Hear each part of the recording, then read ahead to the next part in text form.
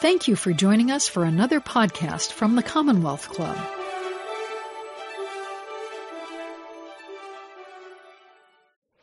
Good evening and welcome to tonight's program, hosted by the Commonwealth Club of Silicon Valley. My name is Alison Van Diggelen. I'm host of Fresh Dialogues and a contributor to the BBC.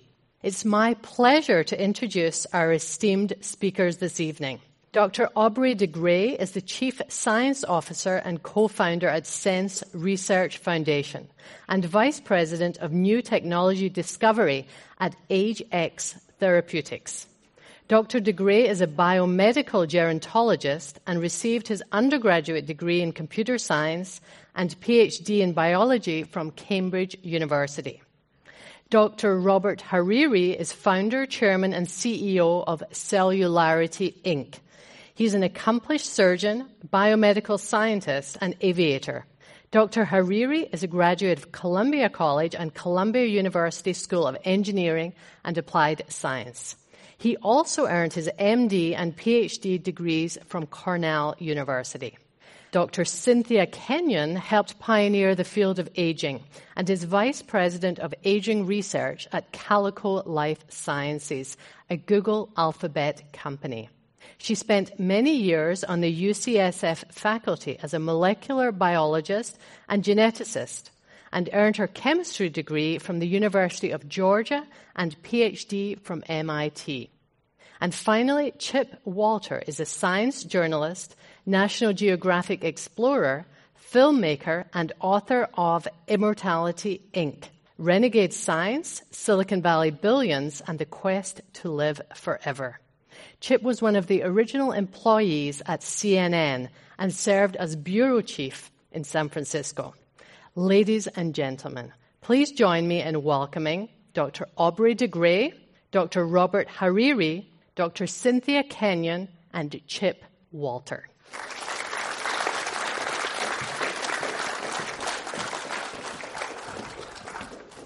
So tonight we have the honor of some specialists here, some experts in the field, but we only have about 50 minutes to explore the science and quest for longevity.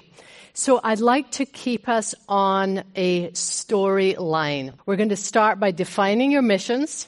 Then we're going to dig into the science of aging and explore the strategies as well as the pros and cons of extending our lifespans. And then we'll take your questions from the audience. So let's start with Chip. You have written this amazing book, Immortality, Inc. And can you describe your mission with the book? What made you want to write this book, and what are you hoping to achieve? Well, I've always been fascinated with the idea of long life, longevity. It's always, I think, the human race has been fascinated from the beginning, going all the way back to Gilgamesh. There's been, plenty of myth and art and philosophy, religion, and there's also been plenty of snake oil. So I think whenever I was looking at this, I began to wonder, is it possible that we are actually at a place in human history where science, not snake oil, not myth, could solve one of the great mysteries that we've all wondered about, which is basically solving aging. And I think this is beginning to happen. And I wanted to go out and I wanted to look at that question. And I wanted to it's really in a way, you might think of it as a science book, but it's really kind of a history book.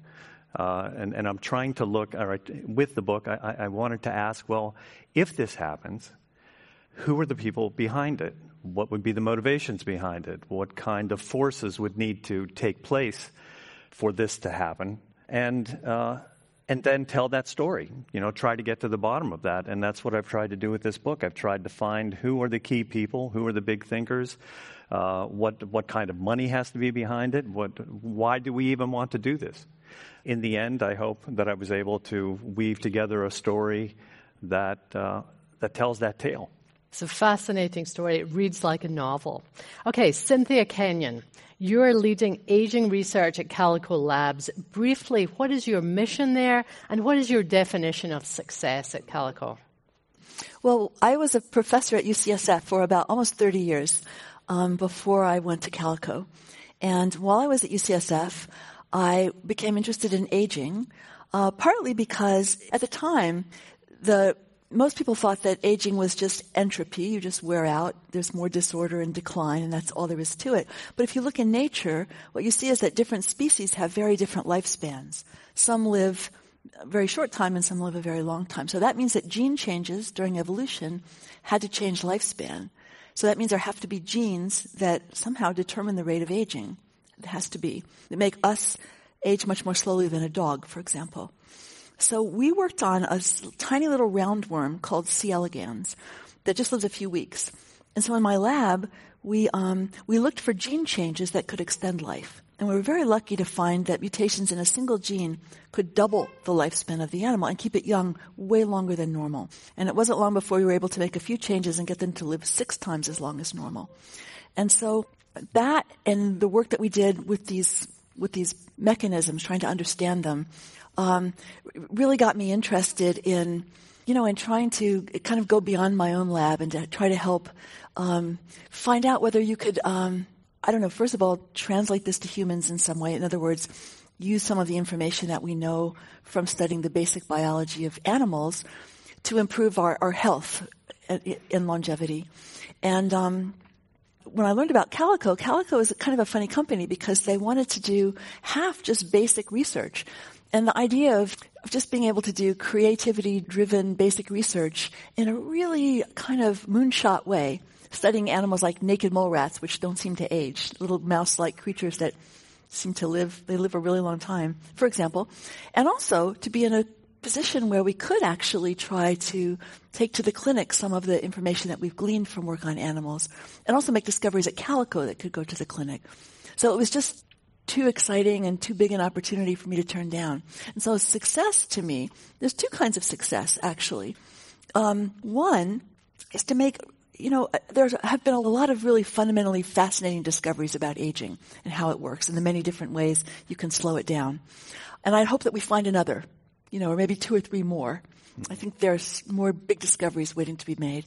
And then, of course, I hope that we really can apply what we know to humans. As you know, for a long time, we've been trying to cure diseases, which is fantastic, and we've done not a perfect job, but people just don't die of infections the way they used to, or heart disease the way they used to. But the people still age at the same rate. So you have more people who are older who, in some cases, aren't living in a very healthy condition. So the hope is that we could find ways, like these little worms that stay healthy for a really long time, of maintaining our health for a longer period. So that's another goal. And it's not just my goal, it's the goal for the whole field. It's a shared goal. Great. Yeah. Aubrey de Grey, what is your mission at Sense Research Foundation, and what is success for you? Wow. Really, it's very similar to what Cynthia just said. I grew up not understanding that the idea of bringing aging under medical control was a controversial concept. I just thought nobody ever told me that aging was not a medical problem. And so it was actually 1993, the same year in which Cynthia published a seminal paper that really transformed the entire field, that I went through a transformation of my own. Because a couple of years before that, I had married a biologist, having previously been a researcher in a completely different discipline, artificial intelligence. And through her, I had accidentally learned a lot of biology. But gradually, around 1993, I began to realize that she just wasn't interested in aging. And none of the other biologists I was meeting were interested in it either. And I thought, what is going on? Right. And after a year or 2 more, I basically decided I had to switch fields and work on this because the other biologists were just not doing it. Of course, I didn't know about Cynthia at that point. And as time went on, obviously I became able to make a few contributions. I actually do want to mention another contribution that Cynthia's made over the years, which is extraordinarily important and often overlooked these days when the medical applicability of this field is more established. Back in the 90s, this was heretical in the extreme. The idea of actually saying we ought to do something about aging, if you wrote that in a grant application, you would be dead. And Cynthia was one of the very first people who actually went out and said this. And so I often feel that I'm kind of, standing on her shoulders in doing what I do on the advocacy side. But for me, success is all about saving lives. And when I say saving lives, of course, I'm talking about quality as well as quantity. I often have to really, remind people that longevity is just a side effect of health. Right? And we're just doing medical research, just like any other medical researcher who says that they're working on a specific disease. We're all about keeping people healthy, and we think that we have a fighting chance of doing it so well that the magnitude of that side effect of longevity will actually be rather large, but it's still a side effect. Can you quantify large? I mean, you're famous. No, we cannot quantify large. I always like to point out that the human body is a machine. It's a really complicated machine, of course, but it's still a machine.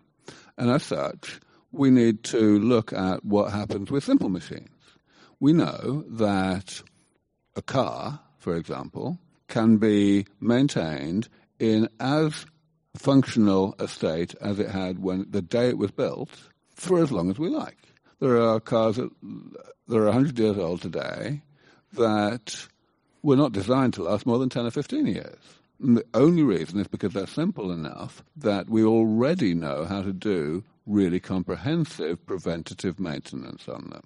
So the goal of our work as gerontologists, as biomedical gerontologists, is to develop medicines that do exactly the same thing, that do sufficiently comprehensive preventative maintenance to eliminate the damage that the body does to itself throughout life in the course of its normal operation, and thereby to completely transcend the, let's call it the warranty period that evolution has built into our bodies. All right. Okay. Robert Hariri, you've said that you believe aging is a stem cell problem. You co-founded the genomic-based health intelligence company, Human Longevity, Inc., and now it's Cellularity, Inc. What are you striving for exactly, and when will you have arrived? Well, Cellularity was born out of a company that was seeking to turn living cells into medicines, and we used a platform that took advantage of some very unique biology in the placenta, the organ that we all know is sort of the life support system for the developing fetus. Turns out that at a time when I'm a neurosurgeon by training, I took care of head and spinal cord injured patients. I was mostly interested in finding a way to improve the outcome in those patients. When stem cells first hit the airwaves, I said, well, this might be a tool for me to improve the neurological outcome. That's what got me into the field, and we made a lot of advances turning those cells into tools to control inflammation, which stem cells are very good at doing, and stimulating regeneration. And the concept of regenerative medicine as a means to provide or improve health is not new. It's not novel. It's been around a long time. But it was during that period when our company became part of a growing enterprise. It was really a cancer-focused company that I first saw data that impressed me. And the data basically showed that in patients as they aged, there was a very abrupt decline in the number of stem cells in one organ system that we were looking at, the bone marrow. Turns out that if you look at the bone marrow of a baby, 1 in about 20 to 30,000 cells is a stem cell. If you look at the bone marrow of an 80-year-old, it's 1 in 30 million. Wow. So what does that tell a surgeon who's not as smart as the rest of the folks on this panel? Say, well, can we just add stem cells and change things? So what we did was we ran a very simple experiment. We collected the placental stem cells from newborn research animals and then gave them back their stem cells after sexual maturity on a regular basis. And this little skunkworks study turned out to show us that those animals lived 30 to 40% longer than their litter mates. Now, that wasn't obviously enough to launch a big research program, but it intrigued us enough to say that stem cells may, in fact, play a role in doing two things: preserving performance, physioanatomic performance. In other words, maintaining the structure and function of our bodies as we age, and allowing the immune system to perform at optimum levels throughout our lifespan. And that's what got us there. And our success for us is showing that these products are meaningful in the treatment of age-related diseases, immune diseases, and cancer. But I think the future is going to be very bright for applying them to human performance. And the preservation of human performance, to me, is a nicer way of saying longevity. Great. I like that. I like that framing. Okay, so now let's dig a little more into the science of aging. I think, Cynthia, you're probably the best to explain in basic terms, why do we age? What is happening to our bodies? Well, our tissues' ability to withstand stress and to function in the proper way just declines at many levels. Tissues lose their integrity to some extent. The cells within the tissues lose their ability to carry out their functions in the normal way they behave. They don't coordinate their behaviors with one another as well as they used to. It's really interesting. If you look at the mortality rate of a species like humans, the chance that you'll wake up one morning and die that day goes up the older you are. And it goes up in a very regular way. If you plot it on exponentially, it's a straight line. Starting at about age 30, the chance of death, you know what it is. You don't know if you're going to die. I think it doubles every 8.5 years. Exactly. That's right. So that's the human rate. And it starts when you're young.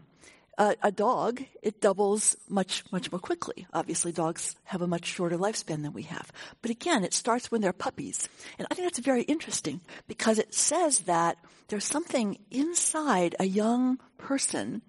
We don't know where it is in the person, if it's in all the cells or just in one place, that's programmed that person to age at a certain rate. And it's already there when they're young. Same with dogs.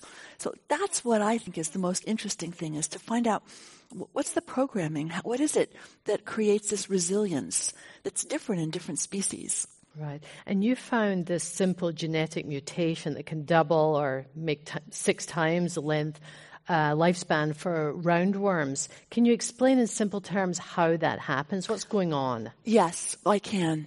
So it turns out that very early in evolution, it looks as though simple organisms developed the capacity to withstand stressful conditions, like the removal of food or the presence of a lot of radiation or hot temperature, desiccation, all sorts of different stresses.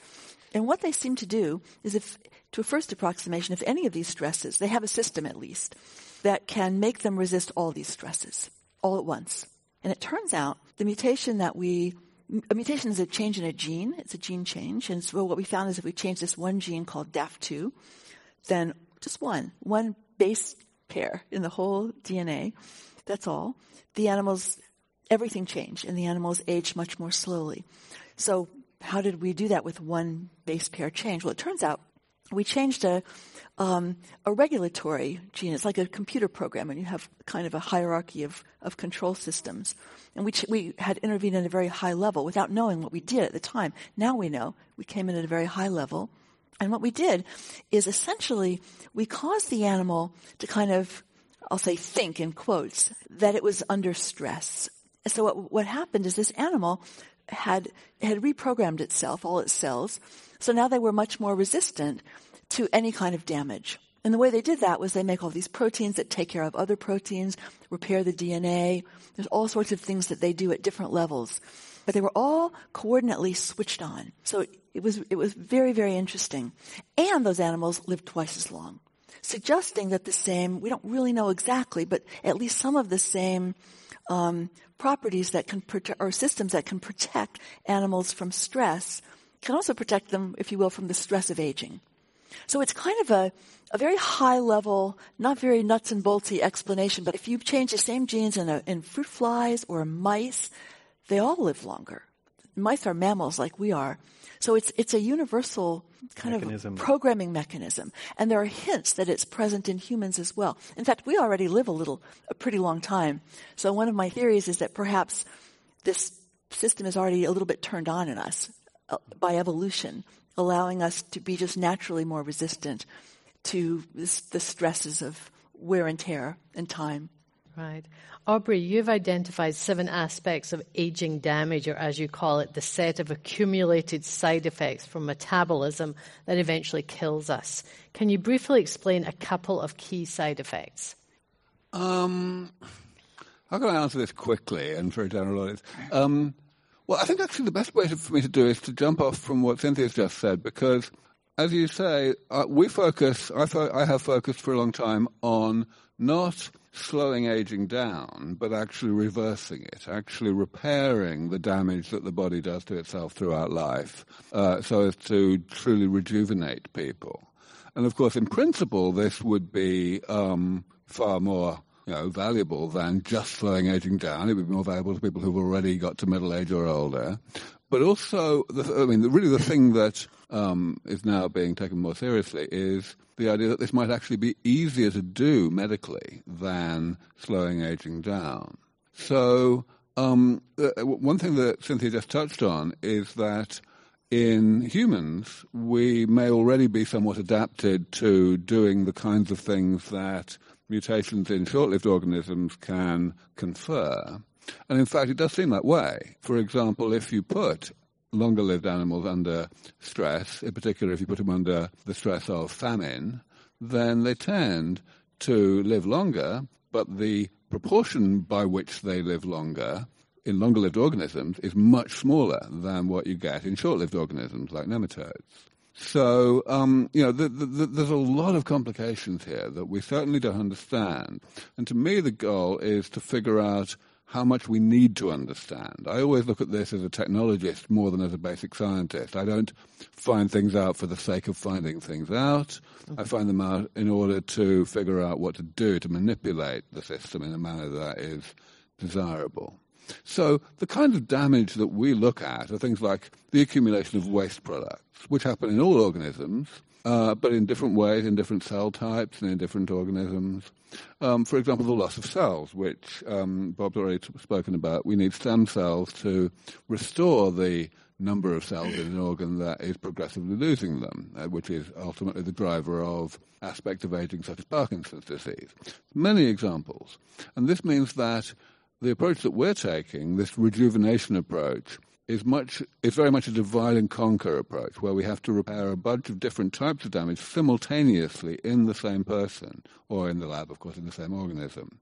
And this is kind of complementary to the more unitary approach that has dominated the field ever since Cynthia really, blew this whole thing open with the discovery of DAF2.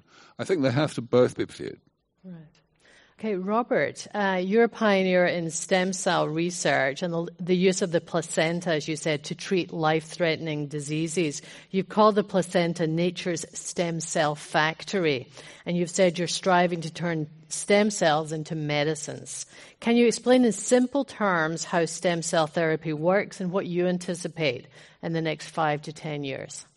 Well, to try and simplify the way we believe stem cells exert their therapeutic effects, I think of it in terms that are really consistent with what Cynthia and Aubrey are talking about, which is that underlying health and adaptability, the ability to deal with disease or injury, you have to have a good programming system that's intact and uncorrupted.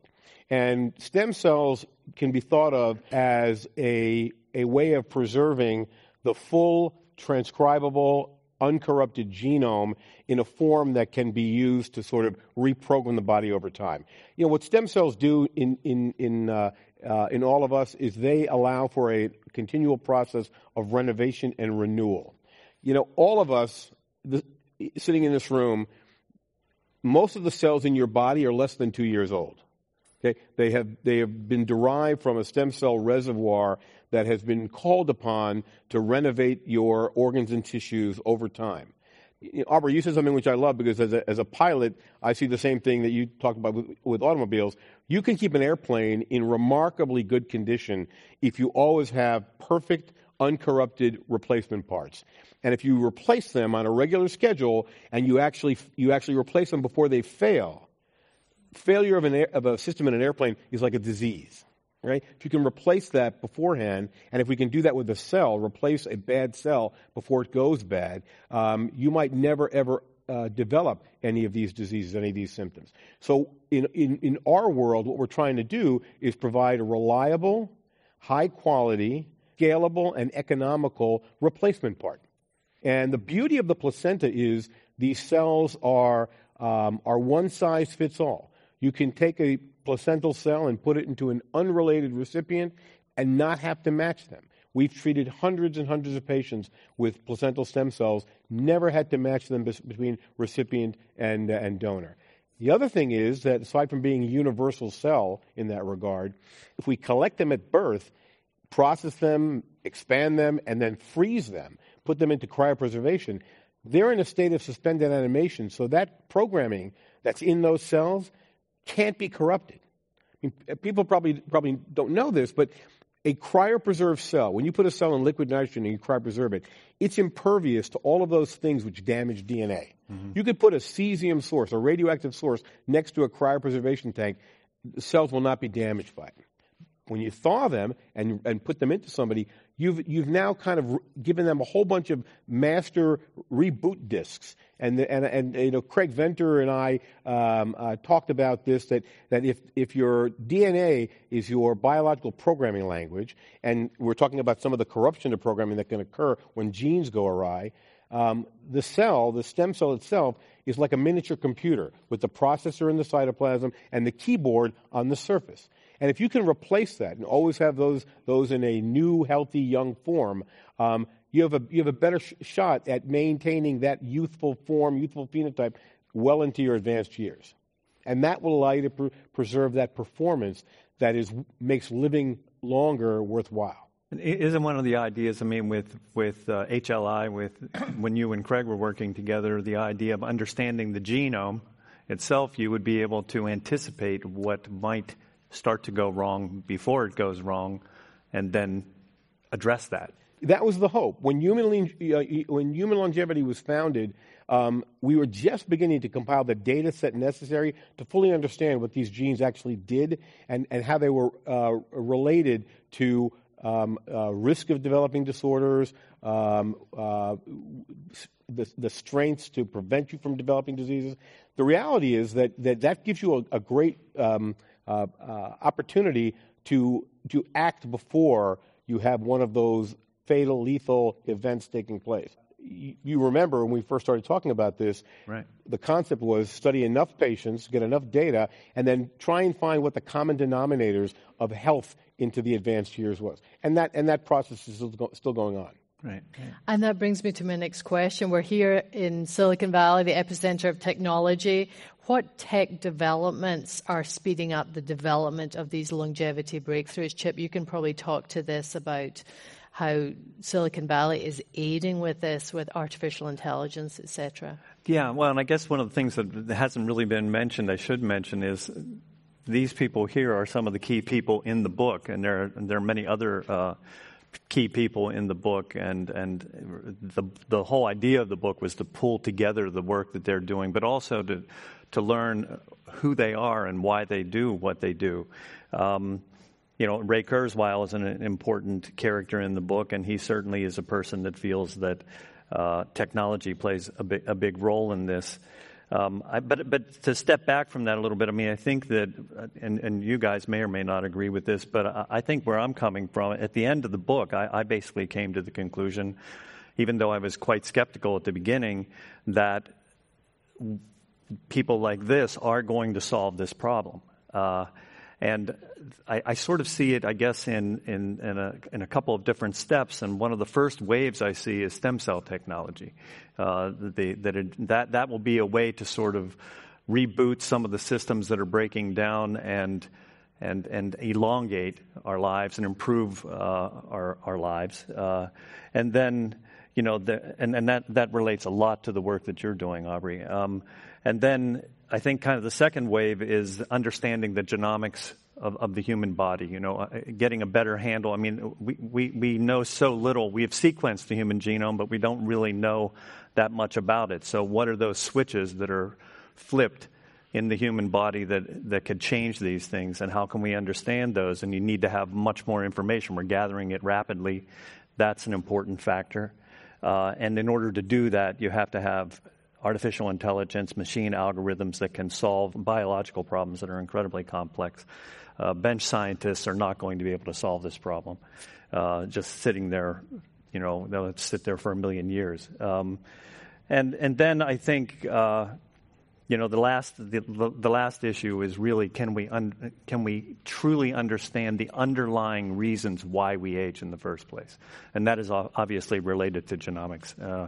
What are those switches that are being flipped, and how, if possible, can we change them?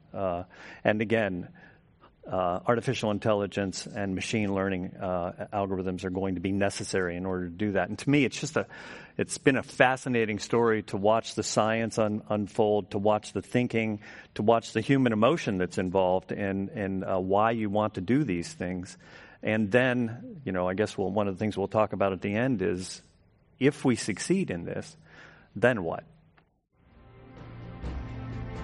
You are listening to the Commonwealth Club of California. Hear thousands of our podcasts on iTunes, Google Play, and Stitcher. Learn about our travel programs to exciting domestic and international destinations. And when you're in the Bay Area, please join us live for any of our 500 programs each year.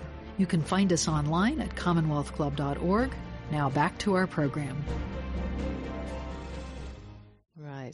That brings me on to, I'd like to move us on to the pros and cons of longevity. Chip, you write in your book, quote, with our clocks stopped, we might discover more time to enjoy our families, our friends, and learn from our mistakes and get our lives right, fulfilled and happy at last. It's very much a utopian dream, but I also want to kind of explore the negative parts of this. Let's talk about the morality and wider implications of radically extending longevity. There's the opportunity cost of using millions in capital and the best brains to extend lifespans when there are more urgent existential problems like climate change now impacting millions. It could create, some people say, a dystopian future of further overcrowding and heating up our planet. And then there's the financial aspect. Won't it radically increase the rich-poor divide? And affordability, given that 60% of Americans have less than $1,000 in saving, is extending our lifespan even a desirable goal? If we all lived even 10, 20 years longer, how can many of us afford to retire? Mm-hmm. So I'd like to just go down the panel. Let's start with you, Aubrey. Can you tackle right. this? Well, I could spend at least a couple of hours on this. Okay, you've got 2 minutes. So, of course, the key thing to recognize in the entirety of what you just said, all of the so-called ethical concerns and so on, is that they were all revolving around longevity. And you may remember, some of you out there, that I already told you, we don't work on longevity. We work on health. The only way that it's possible to entertain any of the things you just said is by starting by completely putting out of one's mind the fact that in a world that doesn't have aging anymore, people won't be getting sick as a result of having been born a long time ago. And that's quite a big deal. When I talk to audiences about this, I often ask them, hands up, anyone who wants to get Alzheimer's disease. Go on, hands up. Hands up, anyone who wants anybody else to get Alzheimer's disease. Don't count your mother-in-law. I mean, it's not a difficult question. And yet, it seems to be possible for people to completely forget that when they are asked questions along the lines of, would you actually like to live a long time? What the fuck? I mean, there's no other... Right. Now, when I first encountered this, I realized that the only way to describe this is as a trance. Because when I was an undergraduate in Cambridge in the early 1980s, I actually went to a stage hypnotist show where this kind of thing was done. Somebody got up on stage and put into a trance and told something that wasn't true, namely, basically the hypnotist switched his elbows. He said, okay, this is actually your left elbow. And then he said, okay, please, touch your left elbow with your right forefinger, and he couldn't do it.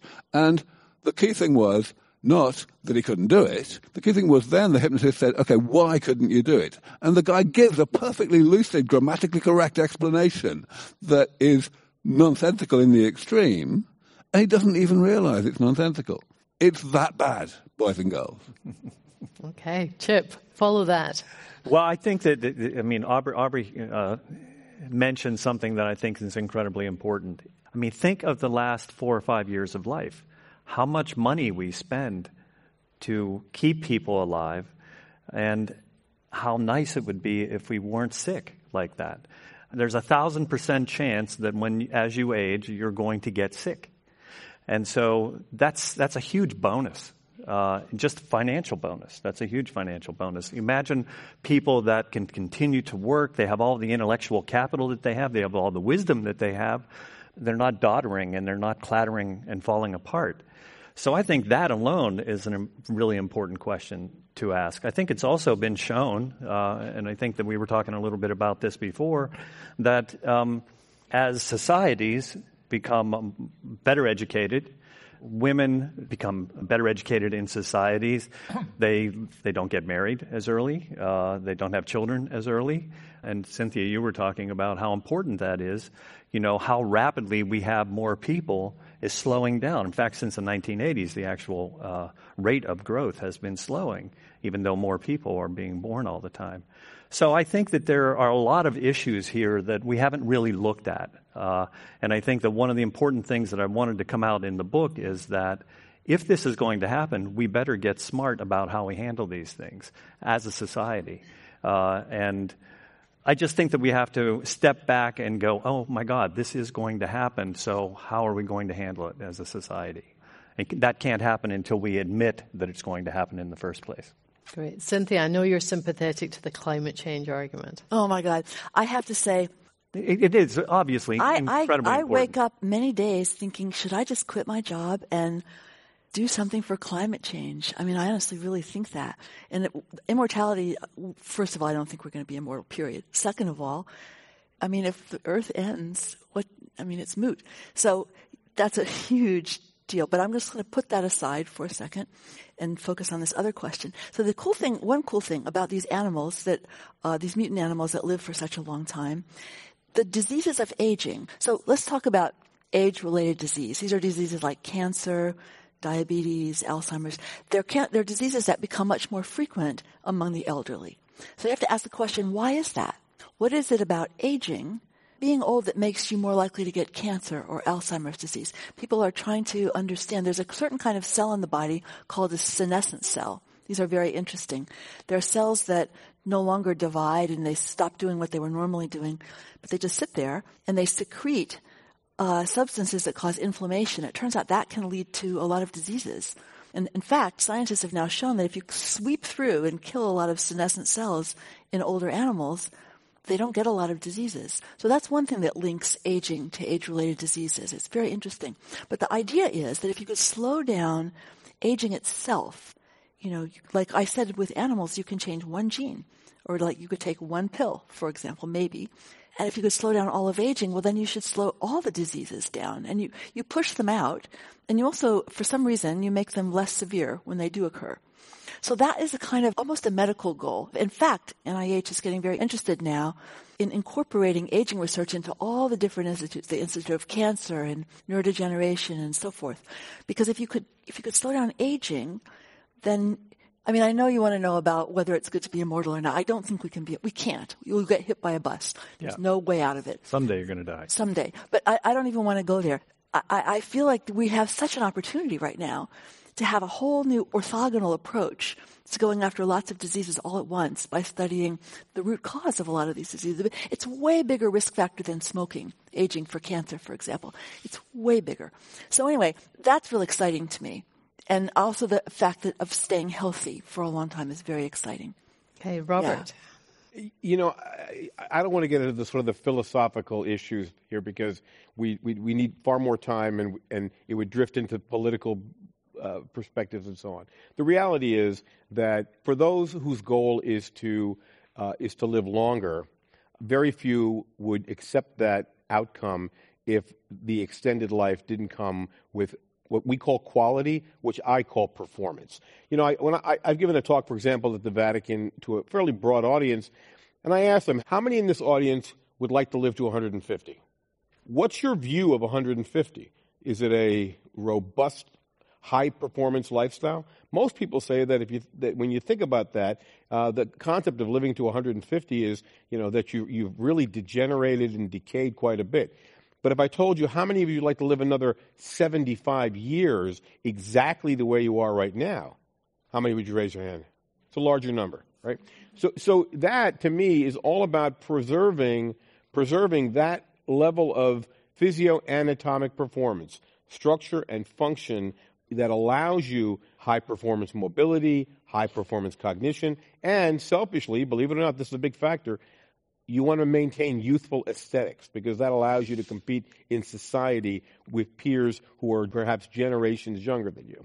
So the reality is, for the work that we're doing, we're looking to find tools that can be brought into the clinic that will impact one or more performance metrics, like mobility. And if we can demonstrate a product like a cellular therapeutic product or a gene-modifying pill or whatnot allowed a 100-year-old individual to be able to walk, have a 6-minute walk test that was high performance, or could lift 100 pounds over the head. Those are the sorts of endpoints that to us are meaningful.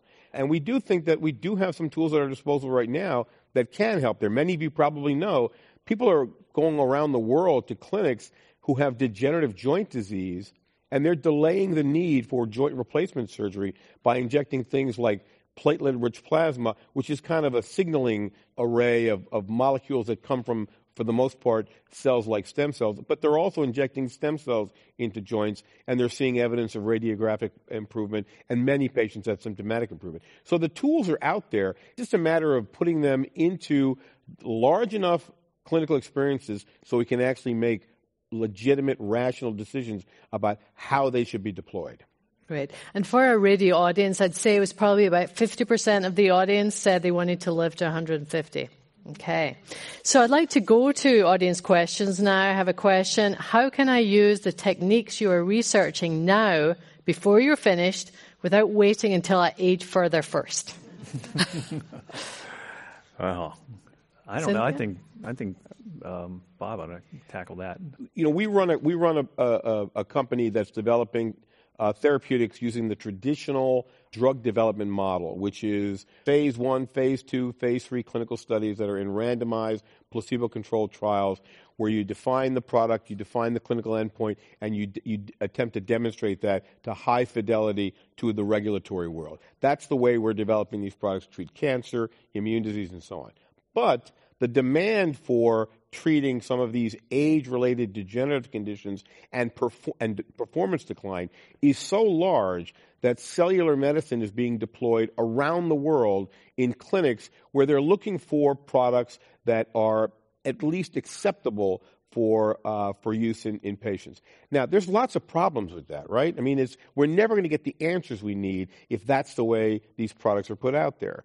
But a progressive, forward-thinking regulatory and clinical community that allows clinics offshore as well as domestically to try these products in things like age-related frailty, for example, where some of the endpoints are straightforward, right? Again, it's what we call the short physical performance battery. That would give us high-quality data that could arrive at an approval. And remember, the process of approving a product by the regulators is based not just on efficacy, but on safety. If something's really safe, you can accept even marginal efficacy. Okay, mm-hmm. So I think that's the way this field's going to evolve. There are probably 20 very respected academic scientists who are chasing things like age-related frailty. So that gives me a lot of hope this is going to move. Great. Here's one for Cynthia. How far are we from productizing meaningful longevity changes? That's a really good question. I don't know. We won't know till we know, honestly. There are lots of different ways now that you can make animals live longer. And, for example, there's a drug that people take already. It's called rapamycin. That's used to prevent graft rejections if you have an organ transplant. And there are side effects, so I'm not recommending that you take it. But when you give animals this same substance, they live longer. Again, I don't think that it's a good idea to take it. I don't want to go into it, but there are side effects. But there are lots of people right now trying to make better versions of this that don't have the side effects. Now, they may not work in people. They work for things like organ transplants, but they may not work for longevity. But since they work in many, many species like worms and even single-cell organisms and fruit flies and mice, there's a reason to think that they might work in people. So if they do, then it won't be long because we already have them. If they don't, then it could be long or not. We just don't know, and we won't know till we know. I'd like to say a word about that because while I completely agree with what Cynthia said, that we don't know, and we won't know until we know, nevertheless, I feel that experts like us do have some kind of duty to come out with our best estimate. Because at the end of the day, the fundamental problem that we have, exemplified by the answers that we saw to Bob's question earlier, that even when he put in the qualification with good health, a lot of you didn't raise your hands, right? This is a problem. And I think a lot of it comes down to people's fundamental unwillingness to get their hopes up. Unwillingness to believe that this will ever happen. There's been a lot of people throughout the entire history of civilization saying, oh yeah, we think we may be able to do something about aging already, and they've always been wrong. So it's justifiable to be skeptical. But if you're too skeptical, you'll think it's just a pipe dream and it's never going to happen, and you won't be interested in supporting it or lobbying for it or anything like that. And the result is the research will go more slowly because there will be less support for it. So I believe that experts like us have to come out and actually give an estimate of how soon we're going to get how much progress, even despite the fact that that estimate has to be enormously hedged. We absolutely have to say how speculative it is. So my way of doing this is I say I give an estimate, and it's completely subjective, but it's based on everything I know, of how soon we have a 50-50 chance of making a decisive difference to longevity. As many of you know, I feel that there will be a very sharp tipping point when it does happen. We will go from making only a very small difference to making a really large difference very suddenly. The question is, when will that tipping point occur? And I believe right now that we have a more than 50-50 chance of getting there 20 years from now. That is the kind of quantitative prediction that almost all scientists utterly refuse to give, and I understand why. But I feel that we, who are working on the foremost biomedical challenge for humanity, really have a duty to come out and actually put numbers on this. Right. I just very quickly, since I'm not a scientist, and having spent lots of time with scientists in the course of writing the book, I basically believe that within 4 to 5 years, we will begin to see some serious progress, and I believe that we'll see it first in stem cell therapy. And that doesn't mean that we'll just flip a switch and everyone's going to stay young and healthy, but it means there'll be a beginning, and we will begin to buy time, and then there will be additional breakthroughs, and that will be at an exponential rate. Okay. I mean, and you have to keep in mind that when you look at what longevity is and how it's defined in population terms, okay, lifespan has been most impacted in the populations by eradicating causes of premature death. Right? If you want to move the average age at death, you simply stop people from dying at 30, 40, 50. Okay? Mm-hmm. So identifying cancer, better diagnostics, so early detection of cancer clearly is going to have a huge impact. And Cynthia, this is one of your colleagues, Art Levinson, did that analysis where he said if cancer was cured today, it would only increase average lifespan by 2 or 3 years. Wasn't that 2.8 right? years? Right, right. So that means there's a lot more room in there.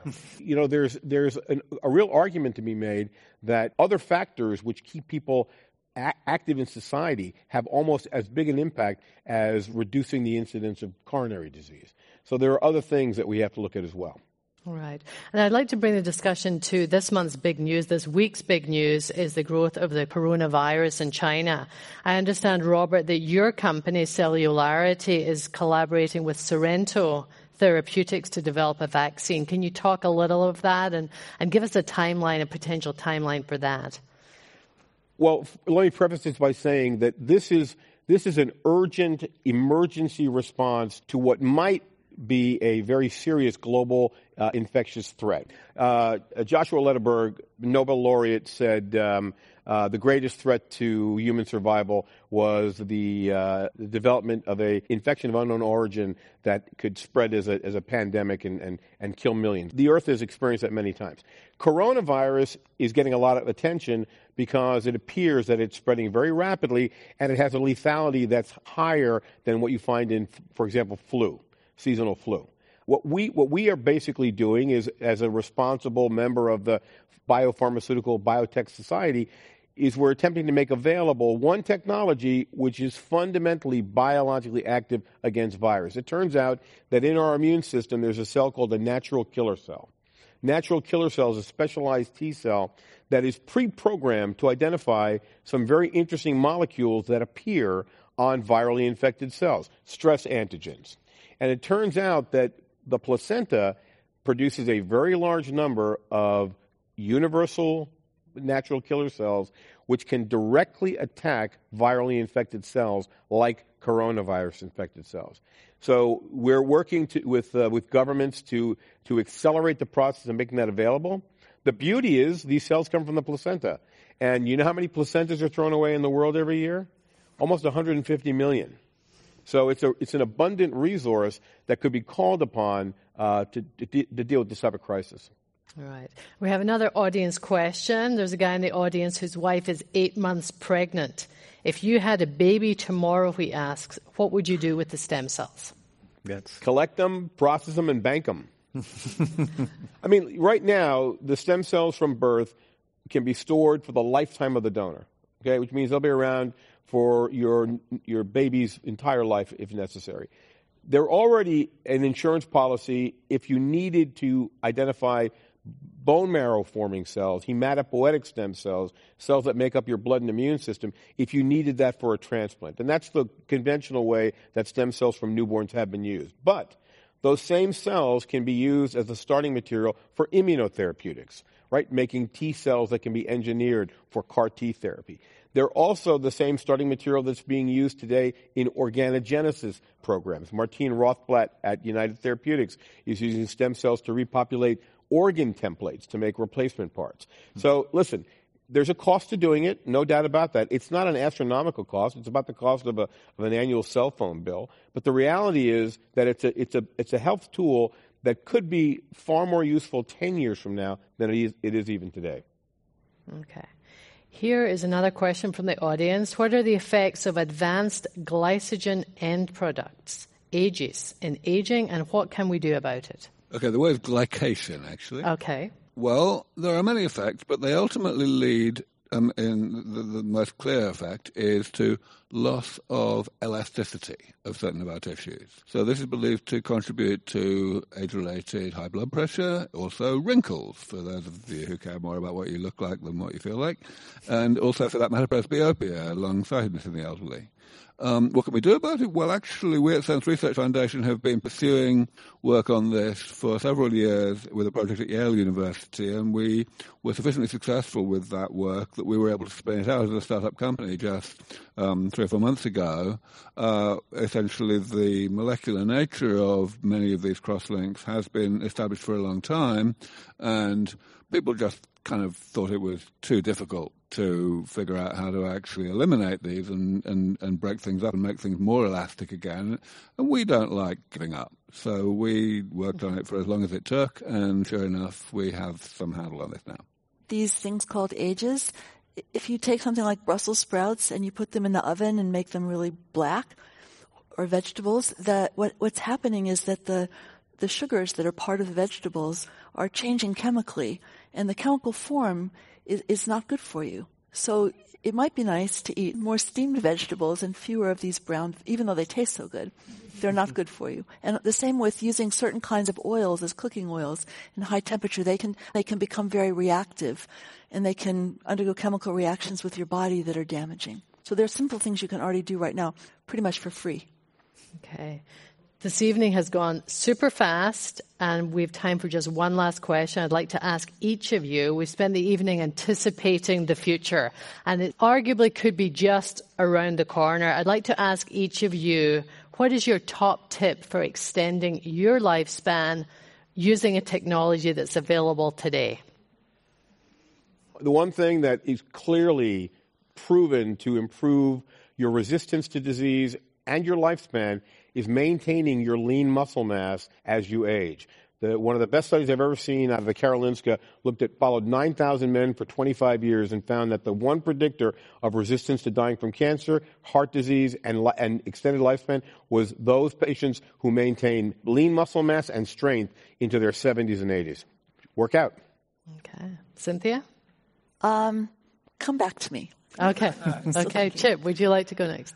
Sure. I mean, one of the things I was going to say is the answer to that question that no one really wants to hear is exercise.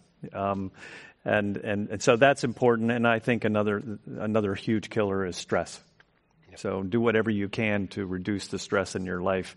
That's much easier said than done, but it's really important because it will get you. And what do you do to reduce your stress, Chip? Actually, I meditate, and I also tell myself, don't do that. Okay, good. I mean, a lot of self-discipline. Yeah, I mean, a lot of times I'll get myself in trouble with projects or something, and then I go, oh my God, this is so stressful. So I just say, I'm not doing that anymore. But ironically, you have to have lived a while before you learn that lesson. Aubrey, what's your top tip? Well, I'm going to give 3. The bronze medal position is pay attention to your own body, because everyone's different. You can't take any common denominator into account to very much extent. Do what works for you. In the silver medal position is write me a large check so that I can... Now, there are people in the audience who have actually done that. My gold medal position is get Larry Page to write me a large check. It's probably going to be bigger. Cynthia? Well, I believe what I said about Brussels sprouts, number 1. Number 2, exercise. Number 3, taking time to be happy. Having good social bonds actually does increase your lifespan. Education is correlated with lifespan. Staying active mentally is good. I think diet is important. Personally, I think you should just keep your eye on the literature. People are starting to do real studies now, scientific studies about these things, but I think your food can be quite important. I just want to make one more little point about Aubrey. What Aubrey said, I shouldn't do this, but he said that we have a duty to predict how long it's going to take. I think we don't have a duty to predict. I think what we have a duty to do is to tell you what can happen in animals, and that there are many different ways of slowing down aging in animals that are really different from one another. We didn't have time to go into all of them. And we're animals, right? So maybe they'll work in us, but they might not. To me, that's the responsible thing to say. And if they do, it's terrific. There you are. Thank you very much, Cynthia. I hope you've all enjoyed this evening's program brought to you by the Commonwealth Club at Silicon Valley. Again, I would like to thank Dr. Aubrey de Grey, Dr. Robert Hariri, Dr. Cynthia Kenyon, and Chip Walter for being here tonight. And I'd like to thank our audience here in Palo Alto and those of us joining us on the radio. And now this meeting of the Commonwealth Club is adjourned.